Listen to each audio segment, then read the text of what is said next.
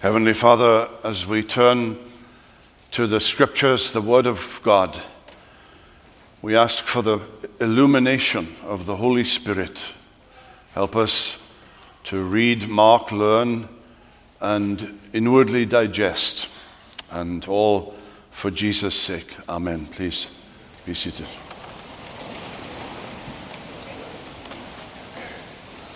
We come this morning in our examination of 2 Timothy to chapter 2 and verse 22 to the end of the chapter. 2 Timothy 2 verse 22. So flee youthful passions and pursue righteousness, faith, love, and peace, along with those who call on the Lord from a pure heart. Have nothing to do with foolish, ignorant controversies. You know that they breed quarrels. And the Lord's servant must not be quarrelsome, but kind to everyone, able to teach, patiently enduring evil, correcting his opponents with gentleness. God may perhaps grant them repentance, leading to a knowledge of the truth, and they may come to their senses and escape from the snare of the devil after being captured by him to do his will. Well, so far, God's holy, inerrant word, and may he add his blessing to the reading of it. Now, some of you will be thinking that you wish there was a better text. Preachers often think like that, especially when preaching consecutively through books, but this is the text that I have this morning. You may think to yourself that this text is for someone else, and in part you may be right. Paul is speaking to Timothy. Timothy is a preacher and teacher in the church of Ephesus. So there is something in this verse that's certainly appropriate to the ministers and to the elders of this congregation. But it's appropriate to you too. How do you pray for your elders? How do you pray for your ministers? We, and I speak on behalf of my colleagues, love you immensely for your prayers. I know that you pray for us regularly, and we are thankful for that. And Paul is giving to us here the shape and contour of what a part of ministry has to deal with. He is, of course, in prison, and these are his last words and his last thoughts, and he's speaking, as it were, from a human point of view as to what is on his heart for young Timothy, his protege in the faith, facing difficulties in this vibrant, growing church in Ephesus.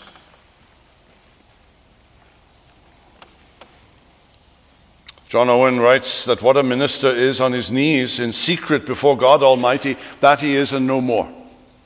That's a very humbling statement. That what he is on his knees, that he is and no more. Robert Murray McShane, who died when he was 29, was pastor of the church, Free Church in Dundee, and you'll remember that for a season, Dr. Ferguson was the evening preacher at this congregation. And writing to a missionary on the mission field, he said how diligently the cavalry officer keeps his saber clean and sharp. Every stain he rubs off with the greatest care. Remember, you are God's sword, his instrument. in great measure according to the purity and perfection of the instrument will be its success. In the same letter, he famously said, and it's often quoted, it's not great talents that God blesses so much as great likeness to Jesus. A holy minister is an awful weapon in the hand of God, and awful in the 19th century meant something a little different, meaning that it would be terrifying to the enemy, a holy minister. Writing to Timothy earlier, Paul had said in 1 Timothy chapter 3 that a preacher, teacher, must be above reproach. Now, last week we were looking at that illustration that he uses in verse 21 about vessels that you can find in a home. Some are honorable vessels and some are dishonorable vessels. And a minister like Timothy must be a vessel of honor. Now, the first thing that he says to Timothy is in the negative. And the New Testament shape of holiness is often negative followed by positive. There are things that we need to put off, and there are things that we need to put on. There are things that need to be mortified, and there are things like the graces of the Spirit that need to grow and flourish. Flee youthful passions. Now, some of you are familiar with the King James Version, and I'm pretty sure a few of you are reading from the King James Version this morning. And it famously translates this as flee youthful lusts. Drawing the conclusion that what Paul is thinking about here are sexual sins. But the word that's used here is a much broader word. It's the word that Paul uses in Romans 7 when he says, I would not have known what it is to covet. That's the word. If the law had not said, you shall not covet.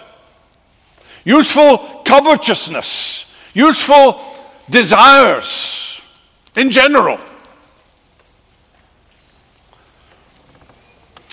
It's interesting that in recent days, in the last year or two, in our sister denomination, in the PCA, there has been a debate and controversy over the issue of desire. And the issue is whether the desire is sinful, or is it only sinful when you act upon that desire. And a word was brought out of storage that had not been used for some considerable time. The word concupiscence, and we owe that idea to Augustine. And in the issue, for example, of homosexuality, which is where the debate began in our sister denomination, is the desire sinful, or is it only sinful if you act upon that desire? And something like 15 or 20% voted to say that the desire was not sinful, which is staggering. So there's something in this text that's very pertinent to where we are now. Flee youthful desires. Now, what kind of desires might youth have? And forgive me if I sound patriarchal. I am 71. I think maturity and experience have a way of taming certain desires, certain covetousness. Timothy is young. He's in his 30s. He's half the age of the Apostle Paul. He's been in ministry for less than a decade. He hasn't experienced ministry in all of its raw and sometimes ugly state. He's young, and the young often want fame and glory. They want to be John Piper. They want to be R.C. Sproul. They check YouTube and see how many people have watched their sermon from last week. Youthful desires. Applause. You put a young man in a pulpit, you put a young man in office as an elder, and Paul warns, not a novice, lest he be lifted up with pride.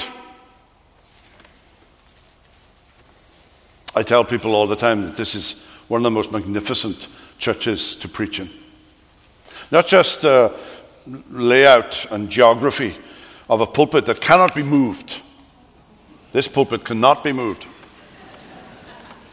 You would require some heavy machinery to move this pulpit, and I like that.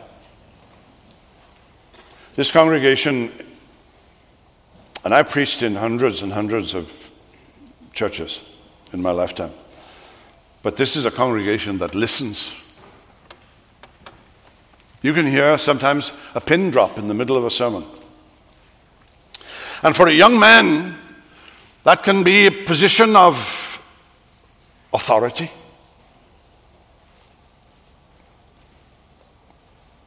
Flee youthful desires. Notice there's a positive. Not only a negative, but a positive. Pursue righteousness, faith, love, peace, along with those who call on the name of the Lord from a pure heart. These are Christian graces, virtues. Many of them are found in the list of virtues of the fruit of the Spirit in Galatians 5. This is something that is true of every Christian. But especially those in positions of teaching and preaching. The godliness of an elder, the godliness of a minister should be apparent, transparent. They should excel. It was McShane. How extraordinary that this man was in ministry for 7 years. And one of those years he was in Palestine, developing a mission to the Jews. So effectively he was only in Dundee for 6 years, and we still remember him because of his godliness. He didn't write all that much, but we remember him because of the power of his godliness. And he once wrote that the greatest need of God's people was his own personal holiness. That's what I want you to pray for me and for my colleagues and for the elders of this church.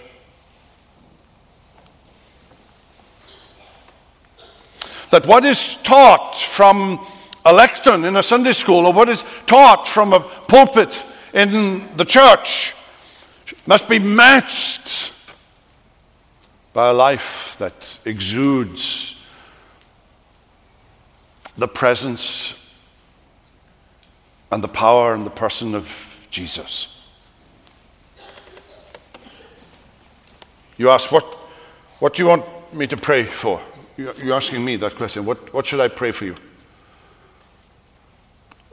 What should I pray for my colleagues? That when they speak, you will see Jesus.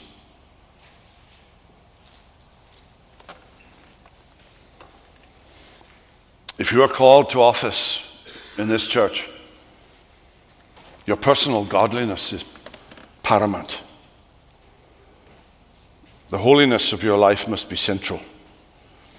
You must be a model of godliness.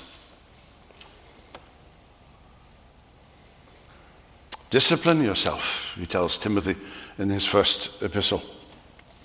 There were all kinds of issues in Ephesus. Ephesus wasn't Corinth for sure, but there were There were issues in the church in Ephesus. There was Gnosticism in the church in Ephesus. There were women overstepping their bounds. There were unqualified men in office, it seems. And there were widows whose needs were being overlooked, to mention just a few of the issues that young Timothy would have to deal with. But his greatest need is godliness. And then you notice in verses 23 to 26, have nothing to do with foolish, ignorant controversies. Quarrels about unimportant things. Or quarrels about things that are decidedly wrong. He must contend for the faith. He must stand up for the truth. But he mustn't get involved in what he calls foolish, ignorant controversies. He must be winsome. He must be kind. He must be gentle. Interesting that he uses that word gentle.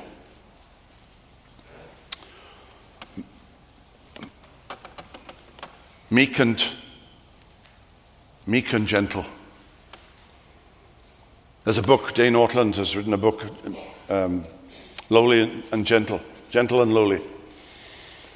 And he's quoting, of course, from the gospel depiction of Christ. Actually, they are Christ's own words. I am meek and lowly of heart. Jesus didn't draw attention to his own personality very much. I'm tempted to say that is the only time that he does it. I am meek and lowly of heart. Have nothing to do, he says. Have nothing to do. And the verb in the Greek suggests walking away. Sometimes the best way to deal with a fool is to walk away and say nothing. Debates that bring no glory to God. Ego can be a factor. You remember in the third epistle of John, I fear the third epistle of John is probably the least read book in the Bible because it is so short. There's a man in 3 John called Diotrephes. And John describes him as liking to put himself first. Well, you've met Diotrephes. You've met him 1,000 times. He's always putting himself first, butting into issues and conversations that are none of his business, being combative. The sort of person who doesn't care about the cause so much as the sound of his own voice. Wanting to win an argument for winning an argument's sake. Earlier, Paul had said about those who prattle and it spreads like gangrene. Paul said, answer a fool according to his folly, lest he be wise in his own sight. Now, you notice in verse 24, Paul refers to Timothy as the Lord's servant. That's all he is, the Lord's servant. It's not about him. It's not about his pride or his ego or, for that matter, his gifts. It's the fact that he's serving the Lord. And he must be gentle.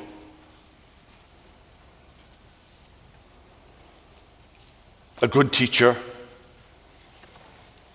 patiently enduring evil, speaking calmly and firmly, but without malice and bitterness.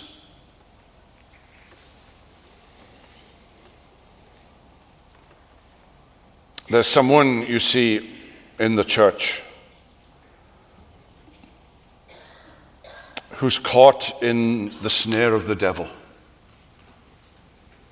And he doesn't know it. He doesn't realize it.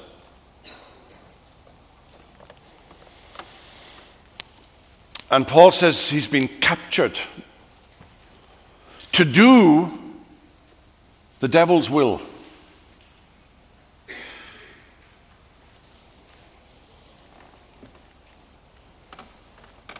Maybe God will bring this person to repentance.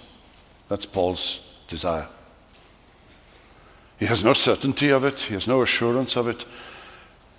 But perhaps, he says, God will bring this person to repentance.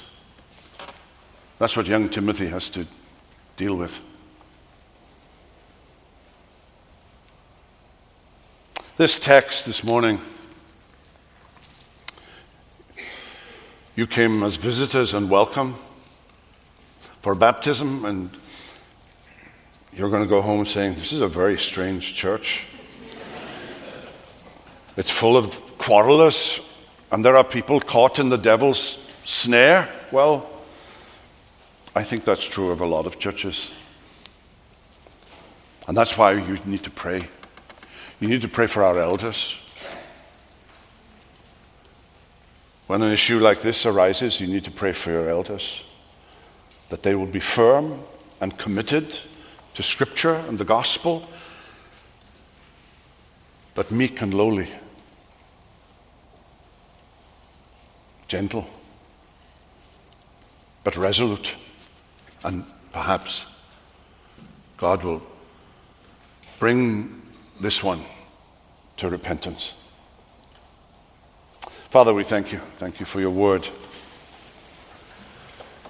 Sometimes your word appears so very relevant,